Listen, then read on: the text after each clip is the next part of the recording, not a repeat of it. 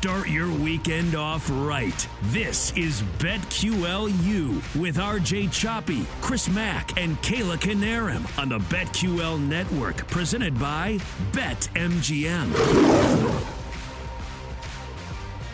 And welcome in. Here we are. The Final Four is upon us. I can't believe we've made it, but we have. Piecing together the highlights for the One Shining Moment video as we speak, I'm sure. Clips, which may or may not include behind-the-scenes stuff from BetQLU over the last several months, or maybe just from last weekend. Inside jokes to start the show today. I'm Chris Mack. He's RJ Choppy. She's Kayla Canarum. Welcome in. You are listening live coast to coast on the BetQL network, wherever you may be in the world, on your Odyssey app, AUDACY. Download it today. Up in the upper right-hand corner, tap follow, and you'll get new episodes of BetQLU as soon as they're available to you. You can also watch us, twitch.tv/BetQL. And, of course, on YouTube, just search Odyssey Sports. And, yeah, guys, the Final Four is set. We have arrived, and an eclectic field, I guess, is the nice way to put it. 4-seeded UConn, the favorites, 5-seed Miami Hurricanes, 5-seed San Diego State, 9-seed FAU going to the Final Four. The second highest, I guess, is the best way to describe it, combination of seeds. 2011, the only year where you had seed numbers that added up to a higher number than this year's, and the first ever Final Four without a 1, 2, or 3 seed involved. Plus, we've got the first Final Four since pre-Magic and Bird without any McDonald's All-Americans. So all of this thrown together, is this good for college basketball? Is this terrible? I heard Nick Kostos. We actually got into an argument on our morning show in Pittsburgh with Nick Kostos yesterday of you better you bet about whether this is a good Final Four or not. I contend this is a great Final Four. You got a couple of dogs on one side. You got a couple of quality programs on the other side, even if they aren't high seeds. I think it's going to be fun to watch. Kayla, where do you come down on this? Well, if you'll remember last week, I said this is great for college basketball. It's a lot of fun to have a shakeup. I think I'm taking that back now. It was fun while these smaller schools were making a run in the second round, the Sweet 16, getting closer to the Elite Eight. But now that we're at the Final Four, I might be changing my tune a little. Yes, last year was a little blue blood heavy. This year is the total opposite. Like, is it possible to find a good in-between? Like maybe a Mizzou? Take a drink. Hold on. I am checking my stopwatch. That is less than 90 seconds for you to get to a gratuitous Missouri mention. Congratulations. We should have made that a drinking game all season. I don't know why we didn't. I'm sure people have who listen to the podcast. And they're hammered already. No, I will say I'm happy for these smaller schools. Every team who's been there ahead of them has had their first. But I got to a point where when I realized either FAU or SDSU was going to be in the national championship, it was no longer cute. I'm happy for these teams and these schools and these fans. They obviously earned it. They're good enough to be here. It is so weird though. But yeah, do we blame the seeding, the transfer portal? It's just a weird year. I mean, at this point, I think UConn's going to take it, but I don't know. It's just so strange. I don't know how I feel about it. I'm on the fence. Last week, I thought it was cute. This week, I don't know. I love it. RJ, you blasted TCU all football season, so I know exactly how you're going to feel about this, right? Oh, the Horned Frauds. Absolutely. There's got to be a happy medium here, right? We're going to have David versus David in one of the Final Fours. And, I'd rather see David versus Goliath than both of them. I mean, is it, last year was what? Kansas, Villanova, Carolina, Duke. That's too bluey. That's too blue bloody, Right. That's too much. far to the other extreme, right? Yes. Yeah, and then this one's too far to the other. There's got to be a happy medium. Maybe if if you replace replace San Diego State with Mizzou, Tennessee, whatever. But give me maybe a Bama, even a Bama, just any kind of a higher seed. Replace one of those two teams, then I think you got something special. I was at name drop the Final Four where VCU and Butler were there. Mm-hmm. And Butler had already been to a final the previous year, And it was a much different Butler team. It was, Gordon Hayward was gone. He went to the NBA. But they were still a good team. They weren't like as good as the year before. And I saw literally the most unwatchable national championship game of my life. Like Butler went like 10 minutes without scoring. It was awful. That game was like in the 40s. Nobody could score. Nobody. So do I like it? I don't hate it. I wish there was like a little tweak. I wish it was a happy medium between last year, which I think was too elitist, even though I'm an SEC elitist, and this year, which is too, these are the serfs, the peasants. What is it? What's Chaucer? What was that Chaucer? Canterbury Tales? Canterbury Tales. You're like this far over my head right now. It's not even fitting on the screen. You're so far over my head. Honors English.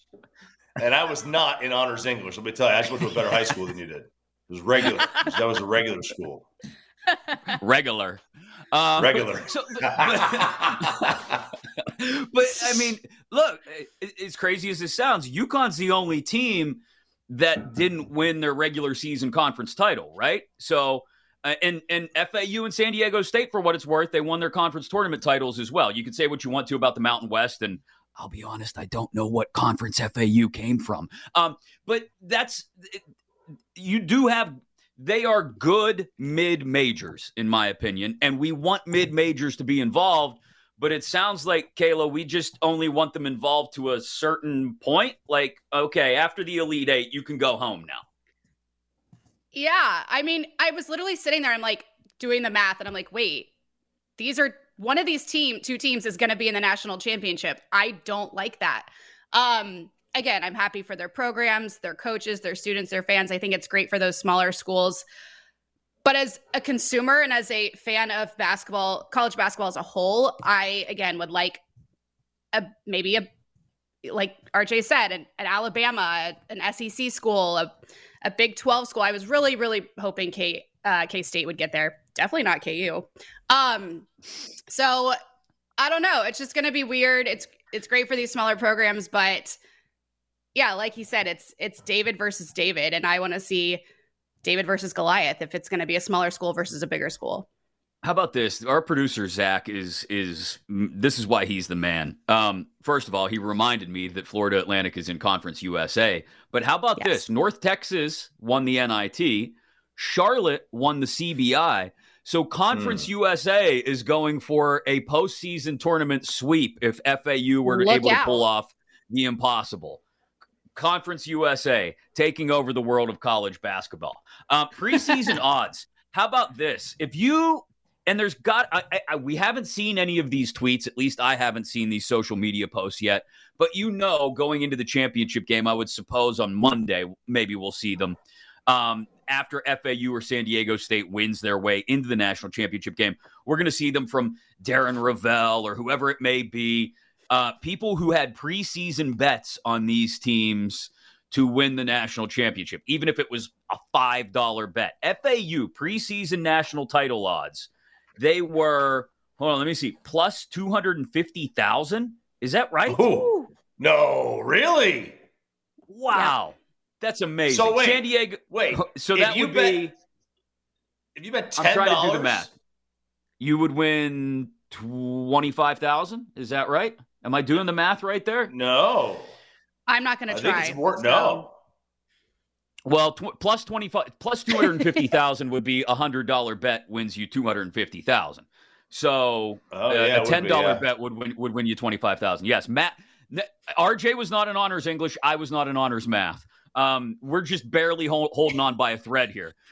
San Diego State plus 6,600. UConn was plus 8,000. Miami also 80-1, which is plus 8,000. Now UConn minus 125 to win the national title. They are the odds-on favorites. San Diego State 4-1. Miami plus 475. FAU plus 625. We'll give you our picks before we wrap up the show, but I mean, just the way this has, the way the odds have climbed on this is absolutely amazing. If you had put down $10 to RJ's point, you would have $25,000 coming your way if FAU were able to pull it off in the next couple of days. I don't know how many people are confident in that. That's why the odds still sit at 625. But this is another reason, guys, why I argue that this is a better Final Four than the blue, chalky kind of Final Fours. Also because, look, I think the late game Saturday between Miami and UConn may be the best college basketball game we watch all season. I argued with Sean Marash last weekend. He tried arguing with me, I should say, that the UConn-Gonzaga game was the real national championship. I think UConn-Miami might actually be the most entertaining game of the year. Understanding that San Diego State, FAU, shouldn't be expected to be a barn burner. This may be a very easy answer for both of you to come with. But which of these two games do you think is more, I shouldn't say more fun to watch, because I think that's clearly the late game. But which of these two games will be more interesting to watch, or maybe more interesting to bet, Kayla? I mean, yeah, certainly the Miami UConn game is going to be the one that everyone's focused on, but I think the one that could be more fun is the smaller one, because no one really knows what to expect from these teams. And honestly, the games out of the South and the East have been a lot closer than the games in the West and Midwest. So I can see that one actually being a close, tight game. But yeah, it'll be interesting to see how it all shakes out. And going back to the last year's when it was the Blue Bloods, like, I think for me, when those teams are playing and one of them wins, then you know they are the best in college basketball. But when these smaller teams are in there, you kind of feel like, oh, how did they get here? Maybe it was a fluke. If one of those two teams wins it all, I'm going to be like, I'm not going to know what to do, because I'm not going to believe that they're the best team in all of college basketball. So I don't know. We'll see. Well, we'll see what shakes out. That brings up a good conversation, though, that I know all of us have probably had with people at some point this week, which is this the best? Is this still the best way to determine a champion? We talk about it in football every year. Is a 4-team playoff the best way? Is an 8-team playoff, a 12-team playoff? Look, a 68-team tournament may not be the best way to determine who the best team is, but it's the most dramatic and compelling way to arrive at a finish, and that's what we're all after, isn't it? RJ? Yeah, I mean, look, it's very rarely does the best team actually win the championship that year. You know, it happens, and it throws off my pH balance of life. It just really does. I remember, like, in high school basketball, we beat a team twice in the regular season. We wound up playing them in the conference tournament, and they beat us in the championship game. That's like, well, we beat you twice in the regular season.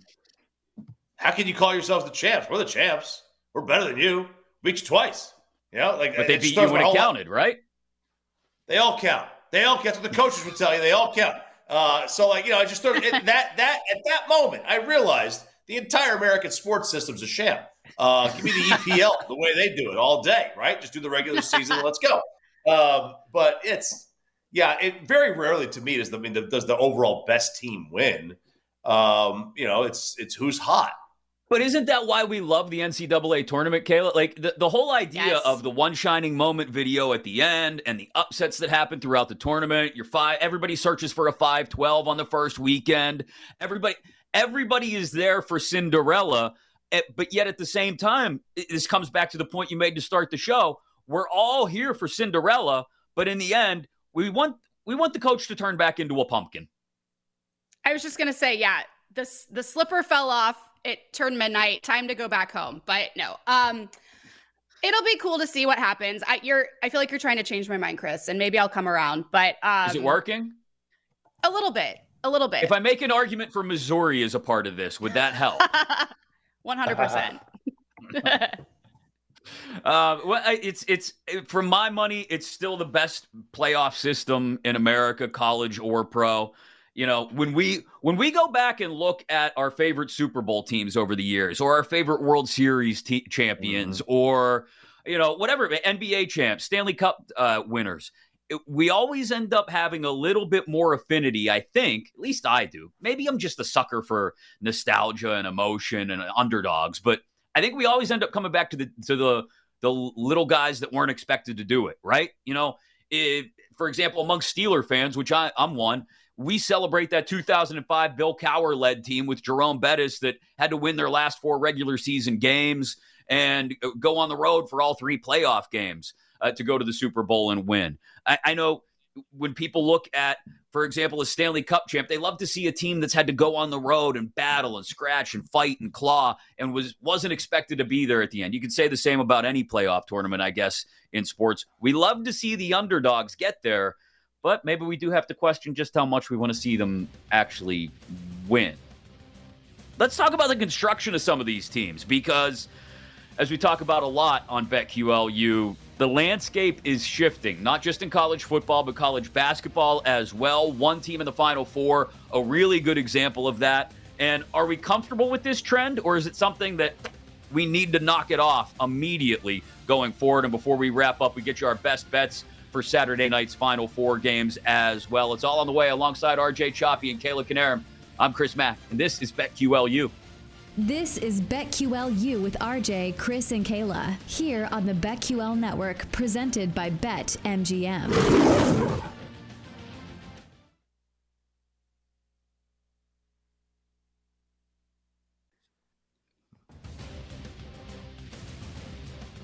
Back to BetQLU with RJ Choppy, Chris Mack, and Kayla Canarum on the BetQL Network, presented by BetMGM.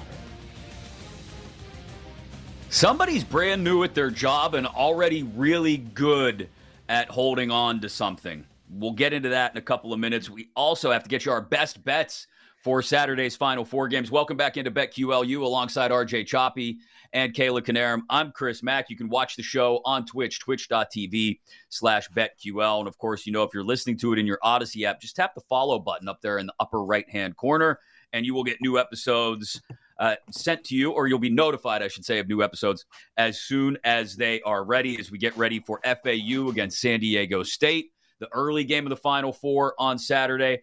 Tip just after 6 o'clock or so, 6:09 p.m. Eastern exactly, 3:09 Pacific. Miami, UConn, 8:49 Eastern, or shortly thereafter, the wrap-up of FAU and San Diego State. Let's talk about those two smaller schools. Let's talk in particular about FAU. And we talked about the odds and how long they were to start the season, plus 250,000. So a $10 bet would be winning you $25,000 if they win the national title on Monday night. And those have slowly shortened, obviously, throughout the season. But more impressively, or more interestingly maybe, with FAU is that their head coach, Dusty May, says, yeah, our guys are being recruited already. He was asked about it last week after their run through the Elite Eight, winning the regional final, beating Tennessee and Kansas State in the East region. And he was asked if he was concerned about players being poached after the season. And he said, well, forget after the season. They're being recruited right now. Quote, our job as coaches is to do the best job we can every single minute of every single day to provide the environment that they think is the best thing for them long term. Not today, not in a week, not in a month, but long term. I'm not accusing any coaches, May said. It's usually a third party, those middlemen that have incentives to get kids in the portal and help them find another spot. And then with the new rules, who knows what happens after that. We bounced this around a little bit, guys, in our text chain this week. And I think we all agree, or maybe we don't. Let's kick it around here. Do we all agree that NIL and the transfer portal, as currently constructed, are a good thing for college sports and college basketball specifically, RJ? Oh, I think the transfer portal and the NIL is a good thing for the sport. I think it could be tweaked. I think there's changes and I don't say regulations, but some kind of structure put onto it that would be better. But it's definitely good. I mean, look, if Grant McCaslin at UNT can win the NIT, and then before he even boards the plane, strike a deal with Texas Tech, why can't a player leave?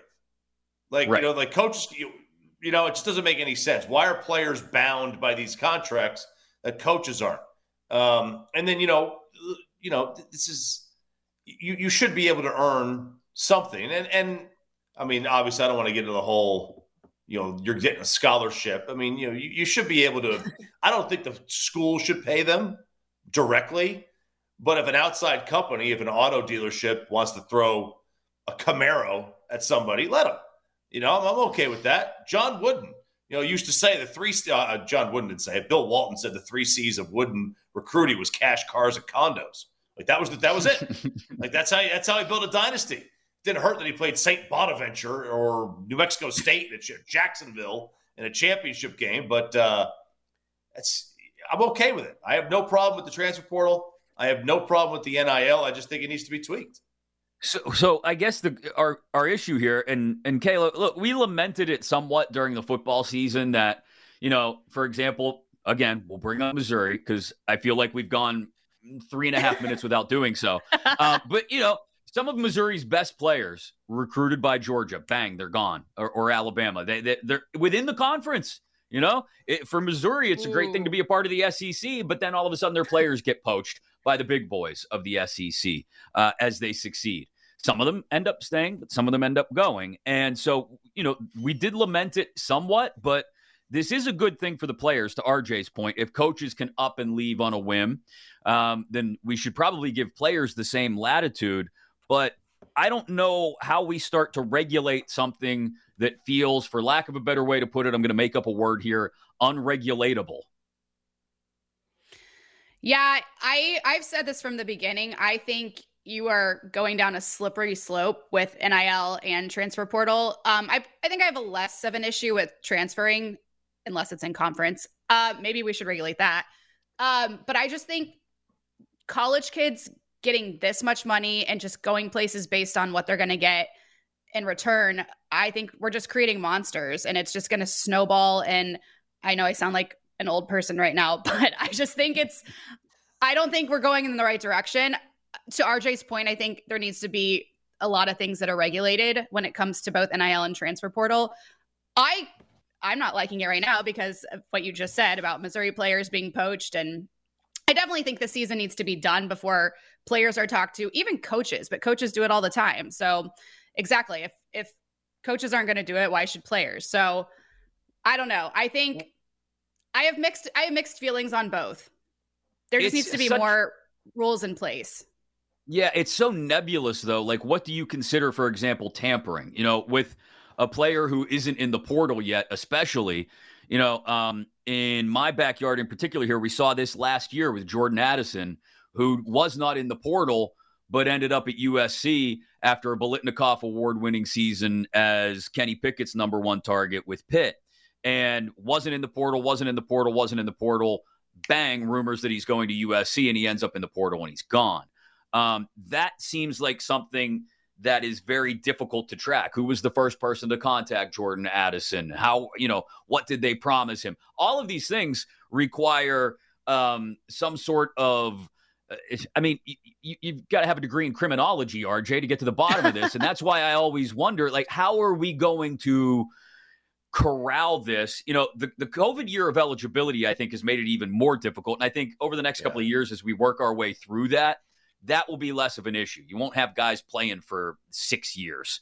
But you are going to have still this impossible thing to regulate. And again, we all agree that it's good for players to control where they're going and who they're playing for, the same way that coaches get to control that. But controlling how those players get pushed in those directions, I think, is the bigger question. Yeah, look, I don't know what the right answer. I think the only way to control it, or at least even corral it, is to make the penalty so severe to everyone involved that nobody even dares go there.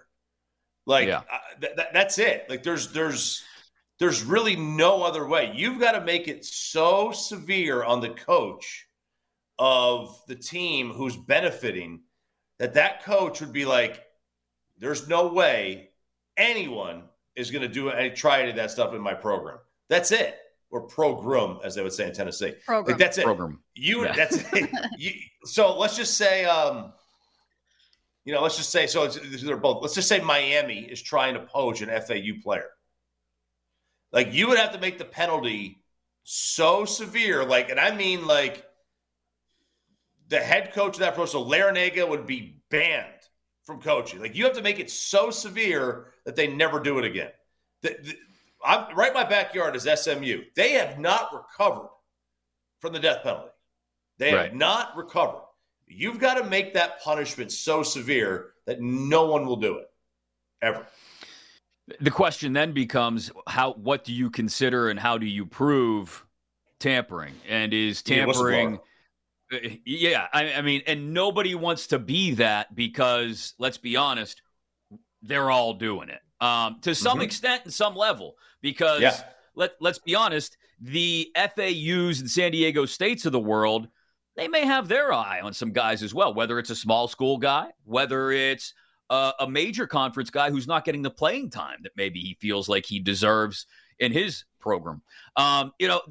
There are guys all over littering the college football and basketball landscape who can be pulled away from their current program. And the question is, how is it being done? If it's one player to another on the court or on the field who says, hey, man, I can't believe they're not using you more. They're not playing you right. Like, maybe you should, we go back. We went to all the same 7-on-7 camps. Maybe you should come here and play with me. I know my coach should know how to use you. He say, I mean, is that tampering? Just two players having a conversation during warm-ups or after a game while they exchange jerseys maybe? I don't know. But that's why I feel like it's completely nebulous and it's so hard to get your arms around. The one thing it has led to, and I do appreciate this, Zach mentioned this in the chat as well, you are getting players, Armando Bacot's a good example of this, who are coming back because NIL can pay them enough to make it worth their while to come back. And so you're getting decent players staying in school longer. I think in Bacot's case, it might have as much to do with the disappointing year that the Heels had, and he wants to come back and prove something as well. So good on him. But, that is something that we could see down the line as well as, there maybe one and done or forget one and done, going straight from high school to the pros is not as good an option as going to college and getting paid for a few years, RJ. Oh, I agree. I mean, if you can make college so enticing money-wise that maybe they just – because I really do think that going to college is good for a lot of these players. There's a player for the Mavericks, Jaden Hardy. Jaden Hardy went to the G League out of high school. He was the number 2 recruit. I think he was right behind Chet Holmgren. He was the number 2 recruit out of high school on the ESPN Top 100. He was picked in the second round. That never happens. You never see the number 2 overall recruit falling out of the first round. They almost always go to 1 year of college, go play for Calipari or whatever, and then become a top 10 pick. But he was he went to the G League Ignite. I mean, who knows how you play there, what kind of competition you're playing. And he was in the second round. I think it's huge for these players to get some cash, go to school, or go play in Australia if you want to. Go LeVar Ball route. That's what he's saying. Go to Australia and play. But I think it's better than just jump into the NBA or jump into the G League. The other part of this too is that you have coaches who have been forced to recruit in an entirely new way. We saw our guy Kim English, right? Kayla, he pulls off this week what I thought was the social media recruitment coup of the year, as he decided to, if I got a guy who wants to go in the portal, he shows up at Providence, Kim English, new gig, and he finds out freshman Jaden Pierre, he might be interested in going in the portal, seeing what else is out there. New coach, doesn't know him that well. He challenges him, Kim English, to a game of one-on-one, quote, for the portal, and then beats him, not forcing him, but, saying essentially, well, we played the game, you got to stay now, and then goes on social media, goes on IG Live as they're walking off the court to talk to this kid about it as they're walking off the court. This was, and he's kept a couple other players, gotten some commitments, some recommitments, I guess, as well over the past week. Kim English has to Providence. This is the new age of recruiting. This is what we're going to see from guys more and more. Maybe not playing one-on-one, Kayla, but, finding new ways to keep guys around. I'm just glad Jaden didn't say double or nothing. That's a Love and Basketball reference for you guys who have probably never watched one of the greatest movies ever made. I loved this. Playing Jaden Pierre for the portal is an all-time recruiting move. I told you all he's good at recruiting, and look at that. He recruited a player away from transferring. This was awesome. It's why I think he'll be a great coach at Providence, why players will love him. But yeah, maybe this will be a trend now. Maybe we'll see more coaches playing their players to stay. But yeah, I love that people are wanting to stay for Kim English. I've said how much I love him, former Mizzou guy. But yeah, this is awesome to see. Just as much as people are transferring, I like seeing that other players are going to stay at their schools and give it a shot. You know, for a team like San Diego State, which has a bunch of older guys, Matt Bradley, Nathan Mensah, Adam Seiko, Arop, Jaden Leddy, all 23 or older, RJ, who are contributing as fifth-year seniors, this is how you either bring guys in like that from other programs or keep your guys around. You find a new way to recruit. Maybe it's not, like Kayla said, it's not playing one-on-one against them, but it's finding a new way to engage with them and keep them in the program. I agree. I mean, just look at my team. How did Tennessee beat Duke? We had 24-year-olds. They were 18. Mm-hmm. Like there's a massive difference in a grown man at 24 versus an 18-year-old who, I mean, kids develop at different stages. I mean, you could be 18 years old and just be like 2 years out of puberty, man. Like it's you know what I mean? It's like you don't know about development. And the one thing I love that they can get that extra year. I love that you're having older kids in there and you could really build a program if you want to. I feel for coaches though. I feel bad that you have to recruit your own players to stay. I hate it's a lot. It's a 24-hour a day, 7-day a week, 365-day a year job now, no doubt. Recruiting is constant to the point where some of these programs I know are, at least football programs, already hiring GM-type roles to help them manage all of the personnel. Who do we like to win Saturday in the Final Four? And what about Monday night in the national championship game as well? We give you some of the trends for the Final Four and what to expect in these two games, David versus David, and well, Miami against UConn. That all on the way next alongside RJ Choppy and Kayla Canarum. I'm Chris Mack. This is BetQLU. This is BetQLU with RJ, Chris, and Kayla here on the BetQL Network, presented by BetMGM.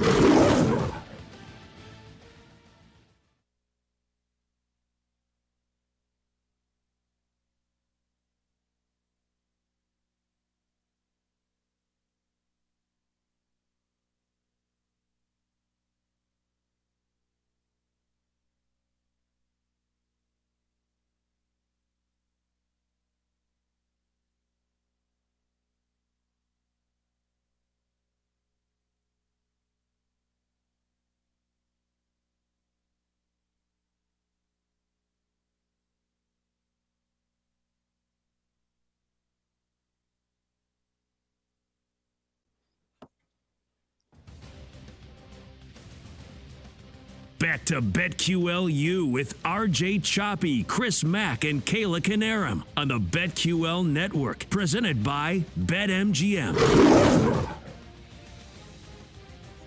And here we are, the last segment of the last show before the Final Four. We will come back next week, obviously, to give you the final edition of BetQLU for the hoop season. We'll wrap up the national championship game and I guess look ahead to next year. Look ahead to both football and basketball and their coming seasons. But today, we wrap things up live coast to coast on the BetQL network and on your Odyssey app. Watch us, twitch.tv/BetQL or search Odyssey Sports on YouTube. We wrap things up by looking at these two Final Four semifinal games and then the national championship on Monday as well. Some trends to keep in mind that we'll lay out for you before we give you our angles on these two games. From a trends perspective, Final Four favorites since 2005, according to Action Labs, have gone 18, 15, and 1 against the spread. That's only 54.5%. A good number if you're betting games, but probably not if you're a favorite looking to cover. Although teams laying 6 or fewer, as is the case in both games on Saturday, have actually fared a bit better, covering 15, 9, and 1 against the spread. So about 62.5%. This, again, going back to 2005, so the last 17 Final Fours or so. Again, I mentioned it at the top of the show, guys. This is the second highest total collective seeds sum in history since we started seeding teams back in 1980, trailing only the 2011 Final Four, which also had 2 mid-majors and took place, coincidentally enough, in Houston, and had UConn winning it all against a mid-major, 8-seeded Butler Bulldogs. So all of that being said, I'll throw one more at you. Totals, overs have slightly edged unders at the Final Four since 2005 as well. A 53% clip with closing totals of 130 or greater cashing at a 62% clip. So let's dive into the first game. David versus David, we called it earlier. Tip about 10 after 6 Eastern Saturday. Number 9 seeded Florida Atlantic against a 5 seed San Diego State. The Aztecs laying just 1.5 on the line. Total sits pretty low, as to be expected with these two teams, 131.5. RJ, I'll let you lead this dance with the first of these 2 Final Four games. What do you think? You know, I do think this game is going to hit the under. I think it's going to be a really, really close game, but I do think this – I'm sorry, the over. I think the over plays in this one. I took the over at 131.5. I think this game is probably played somewhere around 134, 135 is the total. Both teams in the high 60s, maybe low 70s. So, yeah, give me the over 131. You know, I don't have a great feel on the actual number of this. FAU has completely thrown me for a loop. I know San Diego State's got they got a good amount of age, which is going to help them out. I think it helps out all teams this time of year. But FAU has done a masterclass in offensive rebounding so far in this tournament. For them to out-rebound my Tennessee team the way they did on the offensive glass, I was stunned. We got a lot of big guys, got a lot of athletic guys, completely dominated Duke, and they were just everywhere. This team plays with tenacity that's just hard to match. But then again, they're not as talented as San Diego State. Like, San Diego State's a really, really good team. So I'll just take the over. I'll stay away from the number. Okay. Kayla, what's your read on this one, FAU and San Diego State? Well, do I root for the little engine that could, which I guess you could argue is either of these teams, or do I go with my head? At this point, we might as well see the Owls go to the ship, but I actually think it's going to be San Diego State that will come out of this one. Also, did we know their mascot's name is Owlsley, the owl? Because I kind of love that. No, but I like Neither that. here Sounds nor like there. a Sesame Street character. Whoa. Despite the fact that I love the story. Kayla. Hoo. How many licks does it take to get to the center of a Tootsie Pop? Wow. Okay. Despite the fact that I love the story from both of these teams, I'm a big fan of Dusty May. Despite all of that, I am leaning the Aztecs to cover in this one at -1.5. But my spread picks were awful this tournament, so maybe don't listen to me. I do, but San Diego State is 8-2 against the spread in their last 10. RJ just pointed out all those things about FAU. I think that San Diego State wins in pressure and 3-point shooting allowed. They're going to both be fighting for time of possession because San Diego State does a great job as it relates to defensive rebound rate and turnover creation. So riding with the Aztecs, but really don't have a dog in the fight. For the sake of making a pick, I'm going to go San Diego State -1.5. Sorry. Okay. I have looked at when there are teams, and look, I paid attention to both of these teams through the tournament, but I'll be honest, pre-tournament, I wasn't watching a lot of Mountain West and Conference UA basketball. Sorry, I'll just be honest with you.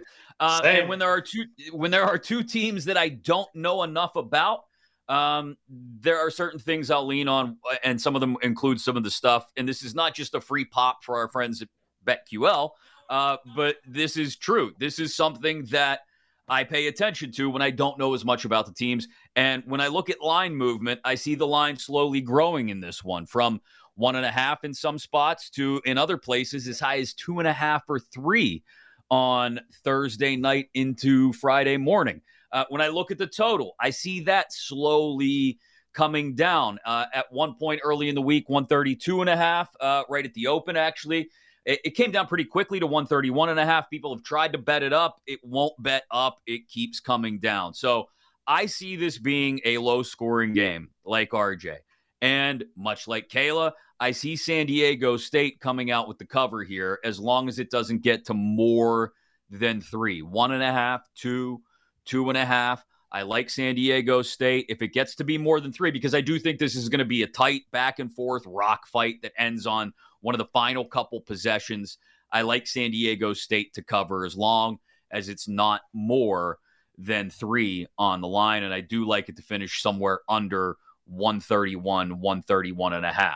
So that gets us San Diego State into the national championship game, who right now are 4-1 to win the tournament at BetMGM. Florida Atlantic, again, plus 625. Let's flip to the other side and the late game. 5th-seeded Miami Hurricanes. Jim Larrañaga knows what it's all about, to take a team who's unexpectedly in the Final Four to the Final Four. 4th-seeded UConn Huskies. After some downtime, they found their way out of the wilderness here with Danny Hurley at the helm. They are favored by 5.5. Total sits pretty high in this one, but I'll give you my opinion on where exactly it is at 149 in a moment. Kayla, I'll let you start us with this one. Miami and UConn tip right around 8:50 p.m. Eastern Saturday.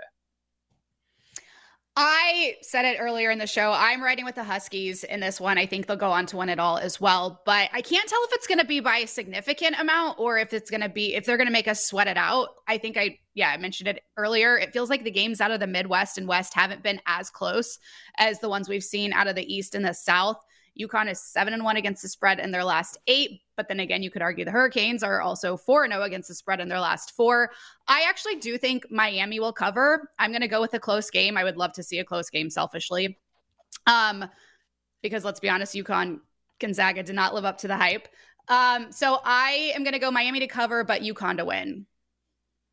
All right, Miami to cover, but UConn to win. So a tight ball game within 2 possessions. RJ, what do you got for the Hurricanes and the Huskies?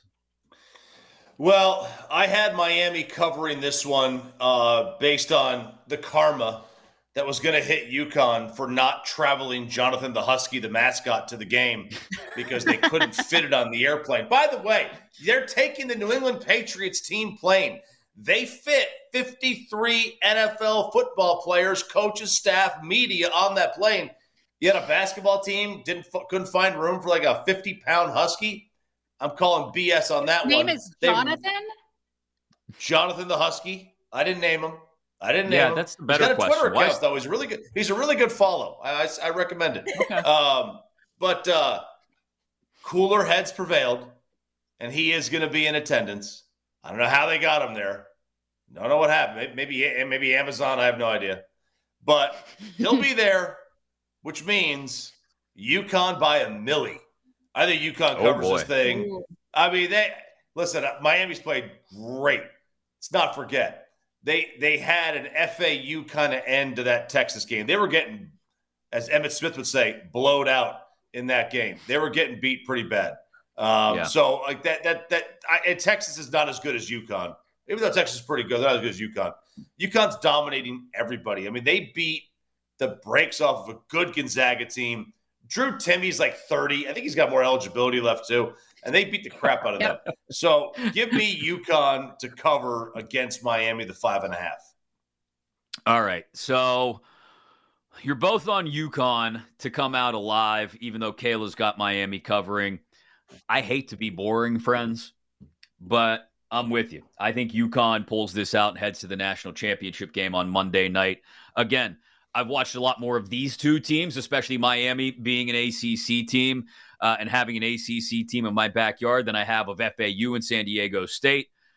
The Hurricanes can light up the scoreboard. If they get hot shooting, look out. And I think they may have windows during this game, time frames where they do get hot. And if they get hot, look out. It's going to be back and forth. I think what will happen here, though, is that it will be tight. It will be exactly as you expect, Kayla, to be within the spread. But I think late, this thing gets a little sideways. UConn hits a big shot or two, and you end up with Miami doing that thing where we foul to stop the clock, foul to stop the clock, foul to stop the clock. Huskies make shots, and we end up getting what would be kind of like a backdoor cover. So I'm going to take UConn to cover. I've seen the spread come up just a little bit in the last couple of days towards the end of the week. I've seen the total fluctuate up and down, so I don't think I'm going to play the total, even though I want to say it's a gimme that this thing goes over 150. I'm tempted to take the over and UConn to cover. Oh, hell with it. Let's do it. UConn and the total to go over. Give it to me. And I think we'll have UConn San Diego State on Monday night. Again, with that being said, if we've got to, we can't really assign a line, but if we've got to pick one, UConn or San Diego State on Monday night. UConn, again, minus 125. San Diego State 4-1 right now. If that's the matchup on Monday night, do we get a good game on Monday night, Kayla? I think so. I mean, I hope so. I just hope the championship is good, no matter what the outcome is out of the Final Four. You can't put a number on experience. UConn's been there many times. This will be their 5th championship they're going for. They're 4-0 in their previous championships, so I like those odds. RJ, UConn San Diego State, a quality matchup for you on Monday night, if that's what we get? I think it's good. I think it's the best of the bunch because you get a really, really good team in there in UConn, a great team. And San Diego State's been really good all year. I think the only team more underrated, underseeded in the tournament this year than San Diego State is UConn. UConn should have been more highly seeded, and I think that San Diego State should have been as well. I still think, though, we'd be approaching double digits when it's all said and done. UConn and San Diego State. UConn is just too good, man. They're too good right now. We'll break it all down for you next weekend, regardless of who the two teams are that meet on Monday night. Alongside RJ Choppy and Kayla Canarum, I'm Chris Mack. This has been BetQLU. This is BetQLU with RJ, Chris, and Kayla, here on the BetQL Network, presented by BetMGM.